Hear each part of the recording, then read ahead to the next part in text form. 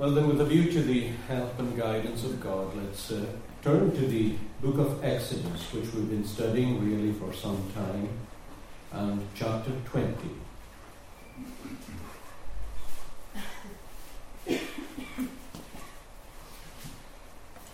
You'll find the text on page 114 in the Church Bible. Exodus is the second book, chapter 20.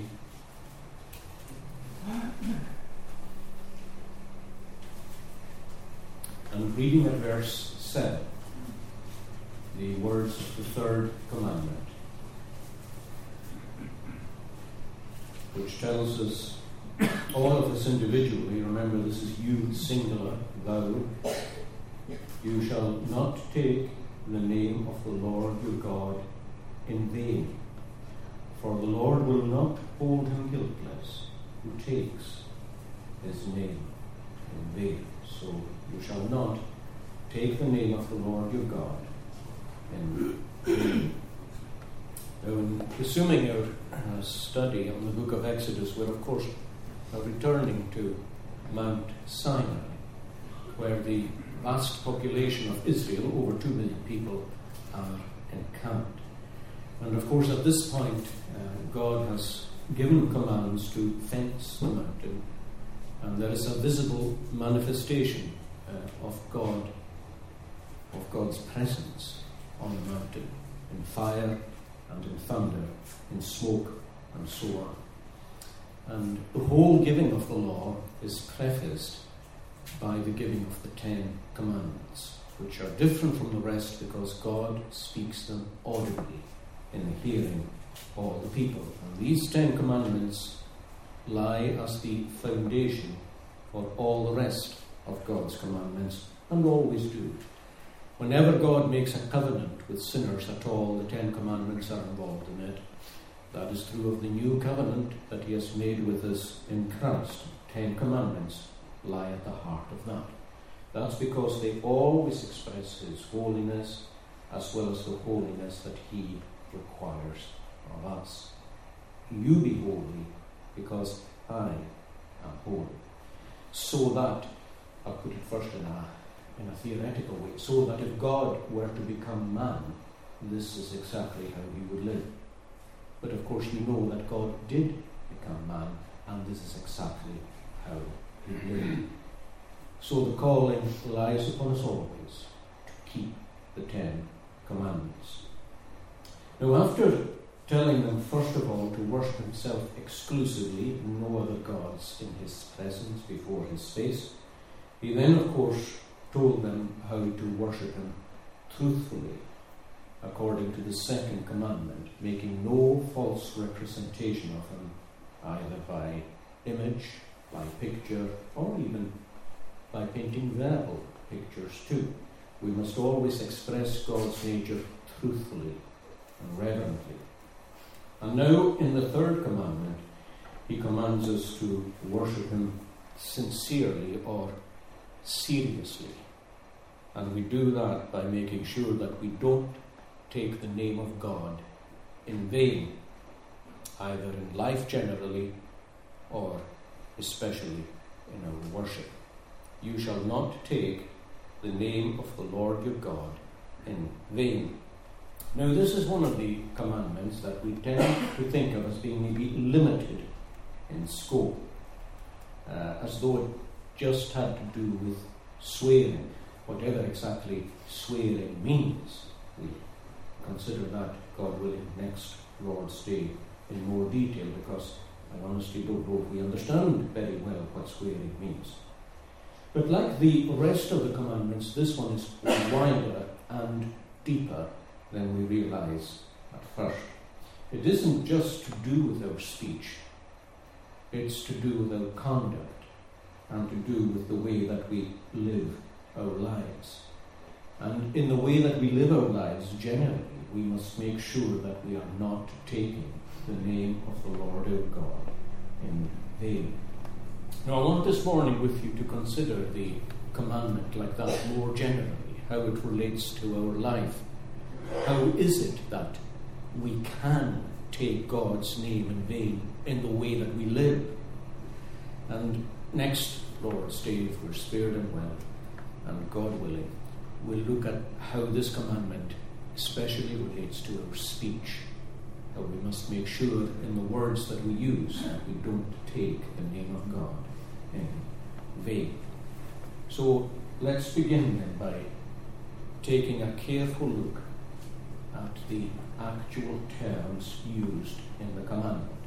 Now, sometimes with the Word of God, you need to first analyze it and then synthesize it. You need to first of all take it apart and then put it back together again, because that's the way that God has written these things. And it's important to first of all take it apart. You shall not take the name of the Lord your God in vain. Now, what does the commandment mean by speaking of the name of God?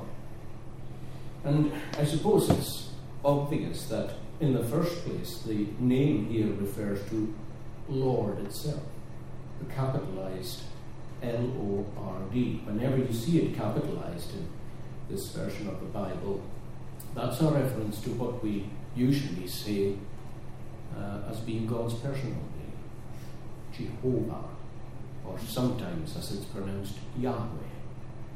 The reason there's uncertainty about its pronunciation, by the way, is quite an interesting one, because the Jews stopped using it.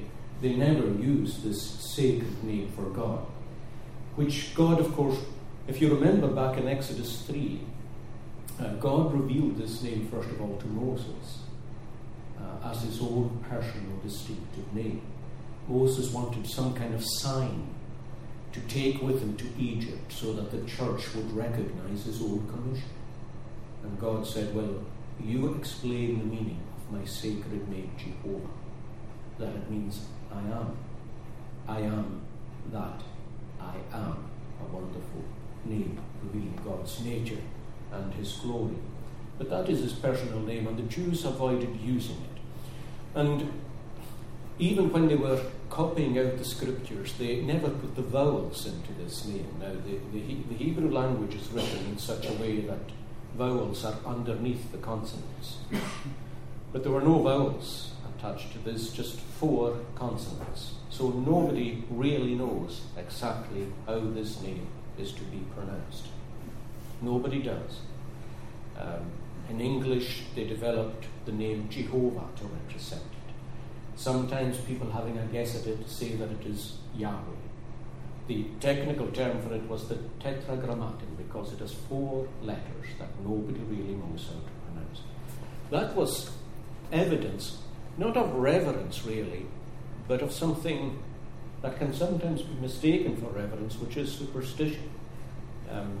God never said that his name was never to be used. Of course it was to be used, but it was to be used properly and reverently.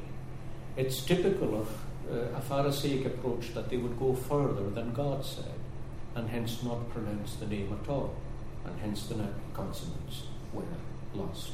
But this is God's personal name. But it's important to remember that God has other names, and he has other titles too. For example, the Lord God here, God itself is one of his titles. He is the Lord Almighty. He is the Lord of hosts. He is, of course, Jesus. He is Jesus Christ.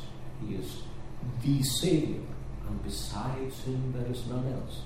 He is the Redeemer, and so on. I mean, there are scores of names and titles that belong to God in the Scriptures. So really, the name of the Lord your God here can refer to any one of these. Any name by which God chooses to make himself known and to reveal himself through. Because you remember in the Hebrew, I suppose in many languages, but names reveal things. Names tell us things. They tell us things. They're supposed to tell us things about the people who have these names. More respect was paid to that in the past. People thought a bit more intelligently about what names to give children, reflecting their hopes for the children, their aspirations for the children, or perhaps reflecting God's kindness to the children, and so on. But certainly in the Hebrew, a name reveals a person. and God's name reveals his person. So wherever he reveals his name or his title, it is his glory that is being revealed, and God is jealous, of course, of his glory.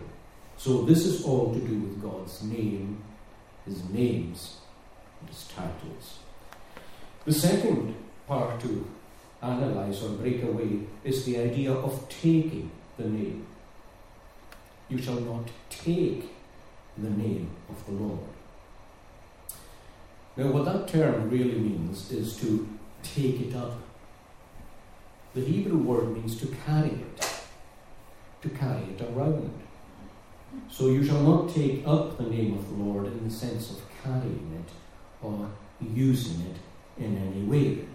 Now, of course, we normally and narrowly think of that in terms of taking it up on our lips and using it on our lips. You shall not carry it on your lips in a way that is in vain. But the expression is far wider than that. We carry the name of the Lord with us whenever we are identified with him in any particular way. When we live lives that have his name connected with them. It's to do with our profession. It's to do with taking up a witness, taking up the Lord's testimony, so that his name is identified with us. You today, if you're a believer, what is your name? What is God's will for you to be called? Well, it's a Christian. That is your name. Now, or it's your title. And you'll notice whose name is in the title. So every time really you think of yourself, or somebody thinks of you and says, well, look, that person is a Christian. The name of Christ is on that. Because the name of Christ is on you, which means that you are carrying the name of God. You have taken up the name of God and you are carrying it wherever you go, even if you never open your lips. Therefore, you must not take or carry that name of God in vain. I'll come back to this idea in more detail a little later on. So to take up God's name is to use any of his names or titles, using it either on our lips or in our lives. The third part to analyze closely is that we're not to take up that name in vain. In vain. This Hebrew word means light or empty. In other words, we mustn't take up God's name in life or lip in an empty, careless, superficial, or frivolous way. And that's because God himself is not light or empty or superficial, and his weight, his heaviness, is attached to his name. His name reveals his heaviness, therefore deal with it in a way that is weighty and a way that is serious and reverent. When I say that God is weighty, I mean that he has gravitas. No one has gravitas like God. Gravitas is something that we value, and again I'll come back to that a little bit later on, but God is supremely gravitas. And that gravitas must always be attached to his name. And in connection with that, we can think of two verses. The Lord's Prayer, the prayer that he instructed us to pray, is first of all, Our Father, which art in heaven. Second, hallowed be thy name. Let thy name be hallowed, in other words, by us. Why? Because it is hallowed anyway. His name is holy. Christ says, therefore, hallow it. Respect that holiness by hallowing that name.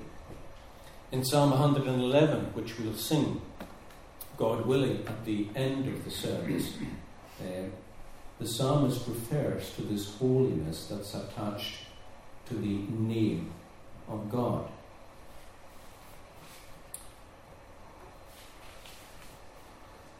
He tells us that God sent redemption to his folk. He commanded his covenant.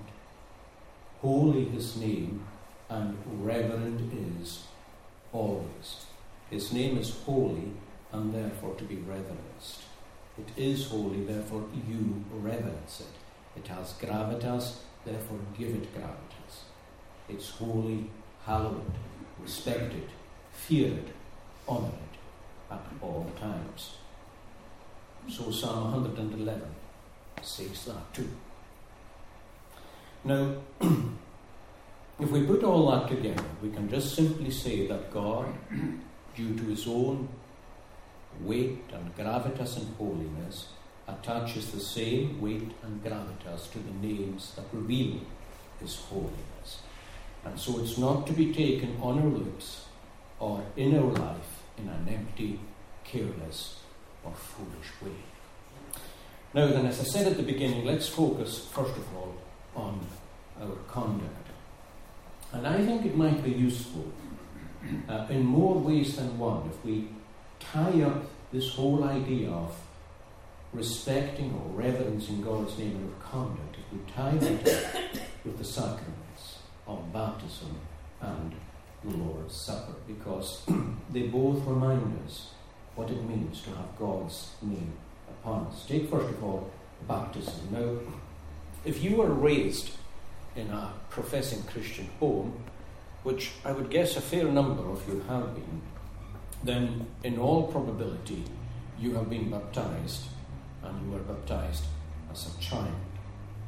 Now, whether you realize it or not, that means that all your life long there is a close and special, intimate relationship between yourself and the name of God.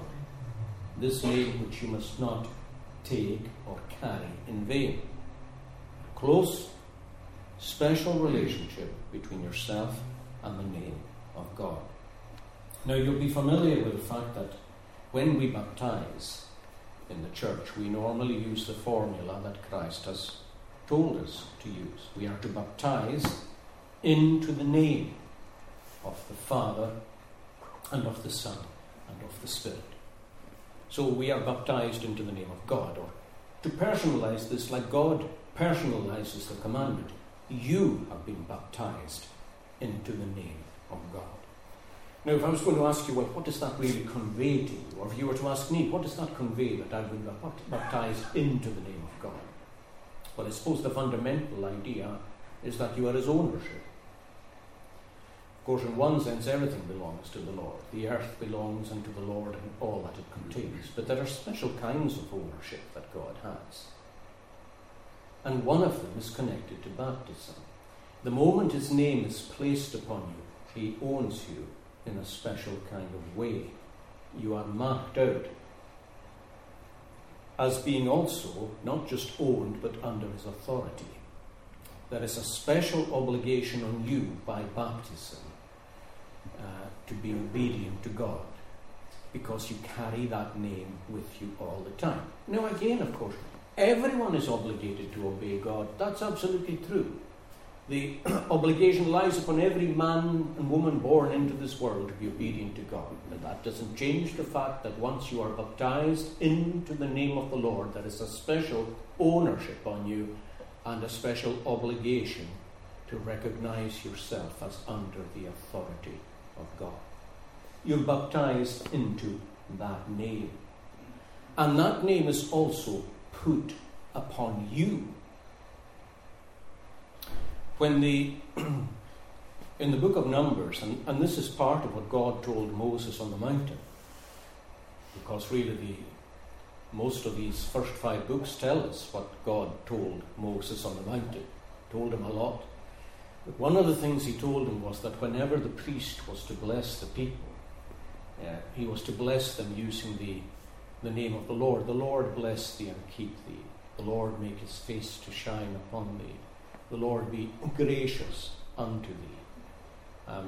The Jews used to notice that the Hebrew name Lord there didn't carry any vowels, but it had a different accent. 3 times it's used, it has a different accent each time. They always used to wonder why it has a different accent.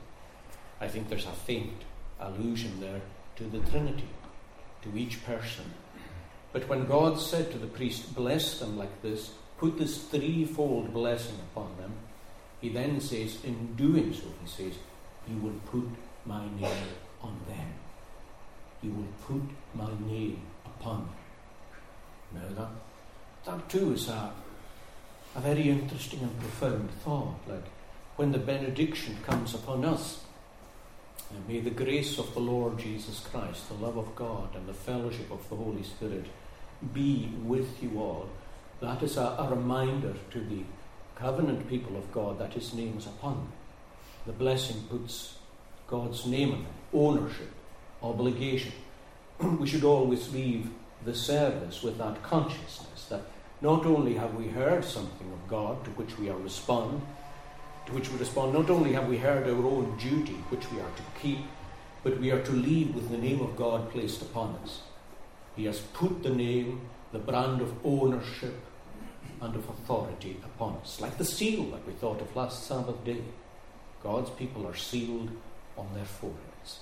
That is connected to our baptism. And the name that came upon you in baptism, of course, was a threefold name of Father, Son, and Spirit. And from the moment that water hit you, that name is a name that you carry with you wherever you go. You're here in your 50s, in your 40s, I don't know, whatever. You are baptized. The name was on you, still on you. The name of God is still on you, and like I said, you carry it wherever you go. Now, I don't know if you've thought about that at all. I don't know if you thought about it once and forgot about it. Maybe you've never even heard it.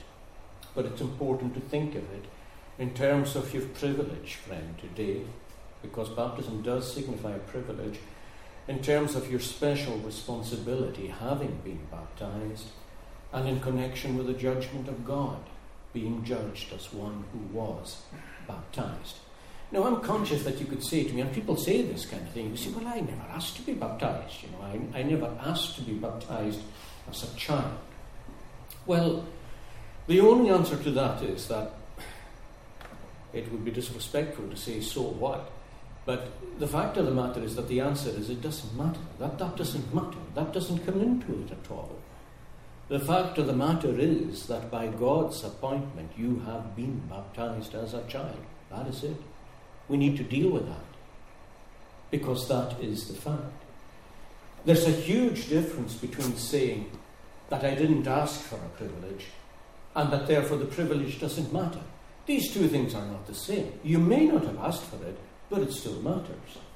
Think about the many things in life that you never asked for, but that still matter.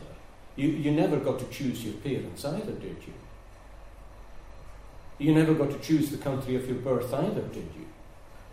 And normally, if we've been born and brought up in a country that is free or spiritual or covenanted even like your own, we would normally consider that to be a privilege, rather than being born in a nation that is dark, constantly war-torn, ignorant, bloody, and so on. We would normally say, well, I didn't ask to be born here, but I'm thankful to be born here. And normally, if our parents are God-fearing, we would say, well, I'm thankful that God saw to it that I was born to God-fearing parents or to Christian grandparents or whatever. We would never dream of that as a reason. The fact that we never chose it, we would never dream of it as a reason for saying, well, I'm not accountable for that. Well, the same is true with your baptism. You never asked for it, but God gave it. God gave it, and He gave it because it's a privilege and a responsibility. And therefore it's our duty to respond to that. All of us. Me. You. It's not just an event. It's not just what people call a christening, or what some people say need to get the children done. Done for what and for whom? Done why? For a community? For reputation? It's a sacrament. It's a washing with water, where serious and solemn things are brought before us in that very act. So God's name is on you.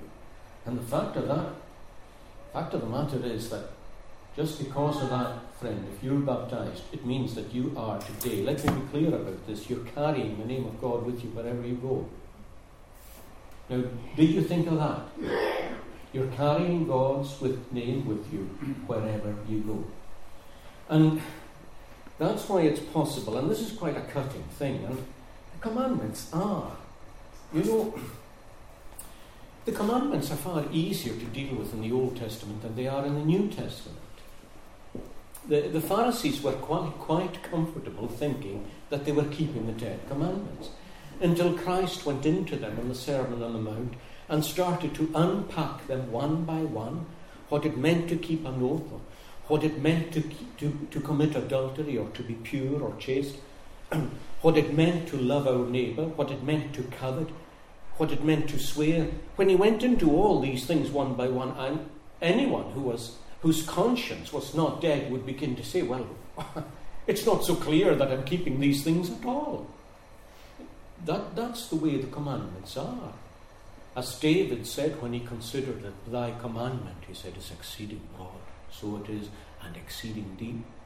And there's no way really that we will ever come to know God as our Saviour and Redeemer unless we discover the problem in here. And the problem in here is never going to be seen unless the light of God's law shines deep into it. And as a baptized person, suppose you never take God's name in vain with your lips. Your whole life may be an illustration of a breach of this commandment, because you are carrying the name of God in vain by simply not acknowledging Him and owning Him as your Lord. Have you thought about that? That your whole life is a breach of the third commandment. His name is on you in baptism, and you have not honoured that. Now, again, in your defence, and maybe you would say it in your defence, and I too would say it in your defence, that you've never thought about it like that. Maybe not. But now you need to think about it like that. So from here onwards, think, I have been baptized. And just work from that. See where that takes you with the blessing of God. And I'll pray that it takes you somewhere with the blessing of God. You need to respond to it properly. So that's baptism. But second, there's the Lord's Supper. Now again, the Lord's Supper is to do with professing the name of the Lord. It belongs to maturity and adulthood, to those who are beyond the years of 12, when the Lord Himself partook of the covenantal meal. And of course it has to do with professing the name of the Lord. Does it not? We always speak about professing at the Lord's table. It has to do with proclaiming the Lord's death, the preciousness of the Lord's death to yourself. You proclaim it at His table until He comes again. The theological word that we use of both the Lord's Supper and baptism is sacrament, from the Latin sacramentum, which came from the oath of allegiance that normally the Roman soldiers took to the emperor. It was unconditional allegiance. The soldiers were to unconditionally serve the emperor, so they took the oath of allegiance, which was a sacramentum. It is a way of saying that we are all together yours. And when we come forward to the table of the Lord, we are acknowledging that ownership again. The waters of baptism may have been applied to us, but when we take our place at that table, we are confirming that. And we are saying, yes, indeed, Lord, I am yours, and I am altogether yours, in an oath of allegiance, which I reaffirm every time I sit at this blessed table. Sometimes the Gaelic language, which many of us has interesting expressions that penetrate to the root of a thing, although we don't realise it. For example, if I was going to say to you in Gaelic, Hoca Fianish, that expression literally translated is, well, we use it of a person who's professed, Hoca Fianish, which means to lift up a witness, to carry up. He's taken up a witness, she's taken it up, and they're carrying it. Hoca Fianish, to take up a witness. Again, it means we are identifying with the name of the Lord. Many of you will remember a Christian from point who passed away a few years ago, called Sandy Russell, as he used to be called. But I remember him speaking more than once on the question meeting, and he often referred to the effect that his call-up papers had when he was called. I can't remember if it was actually into wartime service, the dates don't suit, or was it just national service, I can't remember.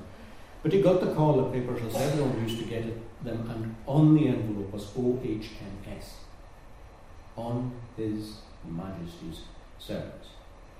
And he said that the effect of these letters themselves was so great, what it was conveying, that you were on His Majesty's Service. And the thing was woven into the uniform that was worn as well, OHMS. And he said it had a profound effect on himself anyway, because he said, I was always conscious in my uniform that I was representing my Lord in His Majesty. I was in His service. I suppose it's one of the reasons why those who are preachers of the gospel would wear collars, which there are several reasons why I think that is good and right to maintain, but one of them was just that it always gave a consciousness to the person that they were on their Majesty's service in a particular way. So he was representing the King. That's how he felt. Sandy Russell said he felt that in everything he said and did. He said, I was representing the King. Lifting up a profession. Toka, Fianish. The sacrament reminds us of that. As does indeed the name Christian. Let me go back to that. I mentioned a minute ago. God has seen fit that the name attached to us who believe in the Lord is actually Christians. We're told in the Bible that the Lord's people were first called Christians in Antioch. Now that was God's way and providence of planting His name on us. Young people years ago, I don't know if the practice still prevails, if you can, sometimes these things are fashionable, but you may remember a few years back anyway, some Christians used to wear a kind of bracelet with WWJD on it. What would Jesus do? Now, like I said, many of these things can sometimes be fashionable, and of course it's far easier to wear it than to honour it. But the idea behind it is smart enough. The idea behind it is, in every situation, to consult this question. What would Jesus do? What would Jesus have me do? And of course, what Christ would have me do is so closely related to what He would do Himself. Because, as you'll remember, and I've constantly tried to highlight in connection with the Ten Commandments, they are there as a pattern. He walked in fulfillment of these commandments, and so we walk in the same way. Christ's name is on me, therefore what should I do? And the fact is that we should all strive to make sure that the gravity that God has is reflected in our own lives too. Be ye holy, for I am holy. My name is holy. My name is upon you. Therefore you be holy. You have gravitas. Weight. You expect gravitas in certain areas of life. I mean, for example, you would expect it in a politician. And a politician that lacks gravitas won't last long, really. It doesn't matter, they just won't last long. The word behind gravitas or solemnity appears 4 times in the New Testament, where office bearers are to make sure that they possess it. Their wives, incidentally, are also to make sure. There's a reference in connection with deacons' wives that they possess gravitas, and the aged are to possess gravitas. It should even more distinguish them than it should the youth. But these are 3 references. I must admit I wasn't aware of the 4th until I looked it up especially, and it's in a text that we looked at, I think, a couple of Thursdays ago in Philippians, where Paul is referring to our conduct.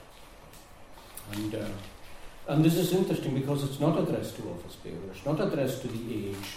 It's actually to all Christians. We are frequently told to be sober-minded, but this is a particular word that reflects solemnity, general seriousness in conduct. Finally, brethren, whatever things are true, whatever things are noble and just and pure and lovely, if there's any virtue, anything praiseworthy, meditate on these things. And there he's dealing with the need to discipline our minds, to make sure our minds are not set on triviality and rubbish or things that are unclean, things that defile you. And a lot of people are taken up with reading and watching stuff that, because it's fictional, they think it doesn't defile. And it absolutely defiles. Absolutely it defiles. But he says, on the contrary, the things that you learned and received and heard and saw in me, these do. It's amazing how the apostle can set himself up like that. We would have a difficulty doing so.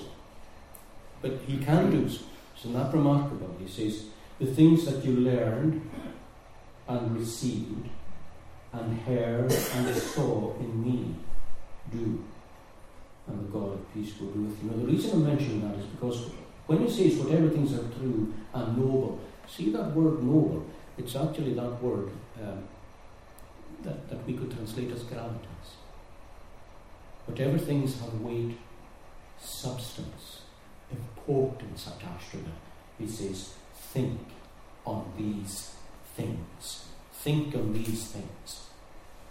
And there's a lot of what passes for entertainment and amusement that just doesn't fit with any of that. Now, children are children. Children are at an age where amusement and entertainment fits, but the Apostle Paul said in 1 Corinthians 13, when I was a child, I thought as a child, I spoke as a child, and so on. When I became a man, I put away childish things. And when you become a woman, you do the same things too. And there are amusements and entertainments that are okay for children that are not the business of God's people to be in, because fundamentally we are to be serious people. Doesn't mean you have no sense of humour, but it does mean that you are fundamentally serious. You're not a clown. You don't fool around in the presence of other people.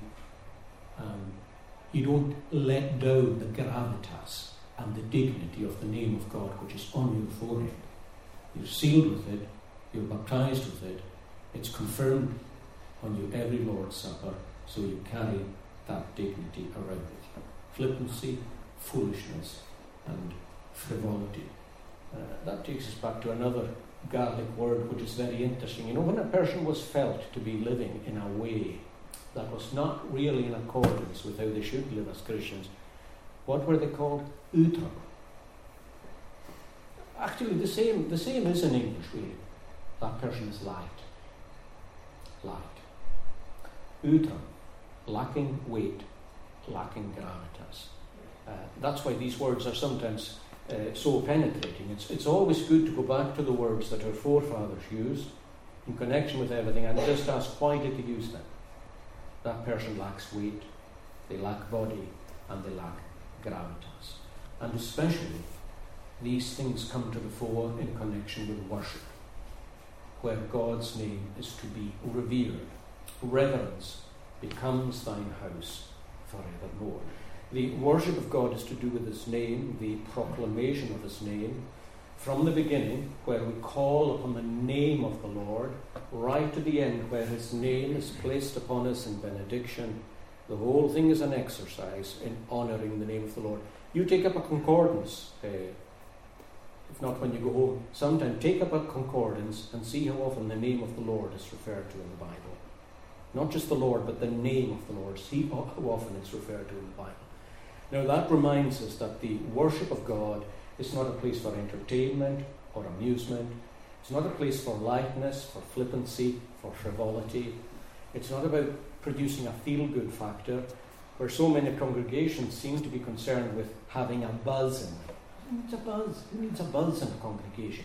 You need you need an awareness of the presence of God and a corresponding gravitas to the gravitas that name carries. Simple as that. It's not complicated. Simple as that. It's a sad thing, that if you would go to many places today, you would find far more dignity in a Roman Catholic service of worship than you would in an evangelical one. Far more dignity. Most of these old communions, whatever they're like, seem to at least have preserved that. Just as they've preserved the Psalms, incidentally. Evangelicals don't like reverence and they don't like Psalms. I wonder what that says. But last of all, and I'm closing with this, it takes me to an aspect of this commandment that's easily overlooked. And I suppose you reach a point where maybe the connection with the commandment is a little more tenuous, but I wouldn't say this was a tenuous link. Respecting the name of God, making sure you don't take it in vain, has something to do with how you treat other things that have the name of God attached to them in a special way. Like I said earlier, the earth is the Lord's and all its fullness. Everything belongs to Him. Yes. But you know that God fixes or attaches His name by way of ownership in special ways to special things. The easiest way to explain that is just to take examples. If I say to you, God's Word, you know immediately that I'm referring to the Bible. I'm not referring to any truth that is spoken anywhere. I am referring to the Bible. His name is attached to this book. It is the Lord's book. Therefore, we don't carry it in vain. We don't deal with it in a superficial or flippant manner. When I speak of the Lord's Day, you know immediately that I'm speaking of the Sabbath day, which God has marked out as His day. He stamped His name on it. You'll notice that. He stamped His name on this day. It is the Lord's Day. It's Jehovah's Day. And therefore, we keep it holy.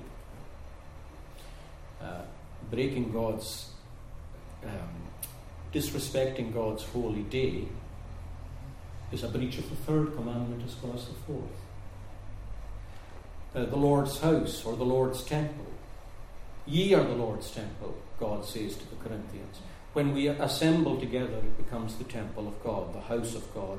God dwells in a worshipping assembly. Let reverence characterize the house of God, or even God's people. Everyone belongs to God, but His people especially so. They all have their name on the forehead. That means that I need to respect you and you need to respect me. If you have become a holy vessel to the Lord, that says something to me. And if I have become one, that says something to you. Let's have a special respect for one another if we carry the name of the Lord. Like I said at the beginning, most applications of this text have to do with speech, oaths, profanity, blasphemy, swearing, and so on. These things are distinct, they're all important, but it's best to deal with them together. But I think, as a preparatory for that, it is good for us to remember that it's just far more than what we say. And may the Lord bless that to us as baptized people or professing the name of the Lord. Let us pray.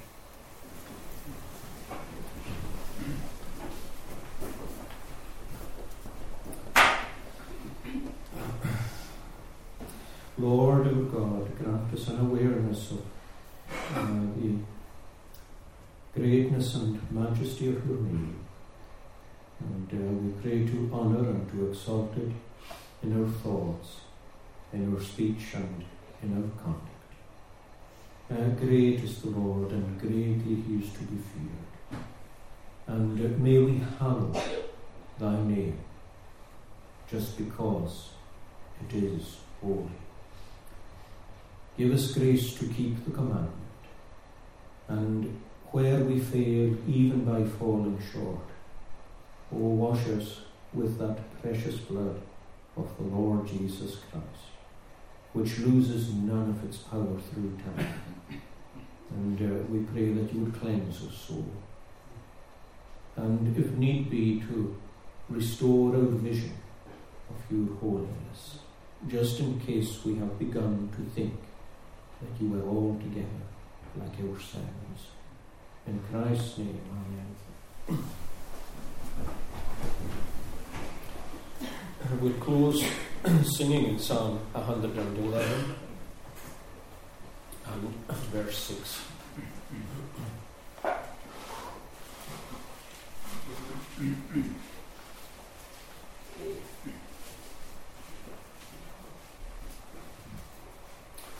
Psalm 111 verse 6. He did the power of his works to his people show, when he the heathen's heritage upon them did bestow. That's a reference to giving them the land of Canaan. His handiworks, or the works of God's hands, are truth and right. All his commands are sure, and done in truth and uprightness, they evermore endure. He sent redemption to his folk. His covenant for aye he did command. Holy his name, and reverend is always. Let's sing the last 4 stanzas. We stand to sing.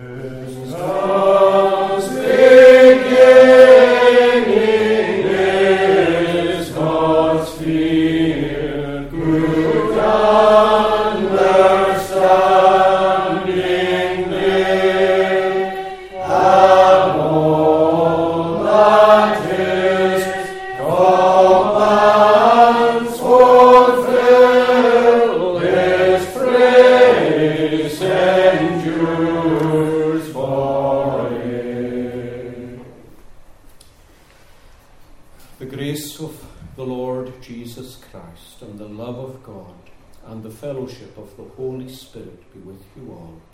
Amen.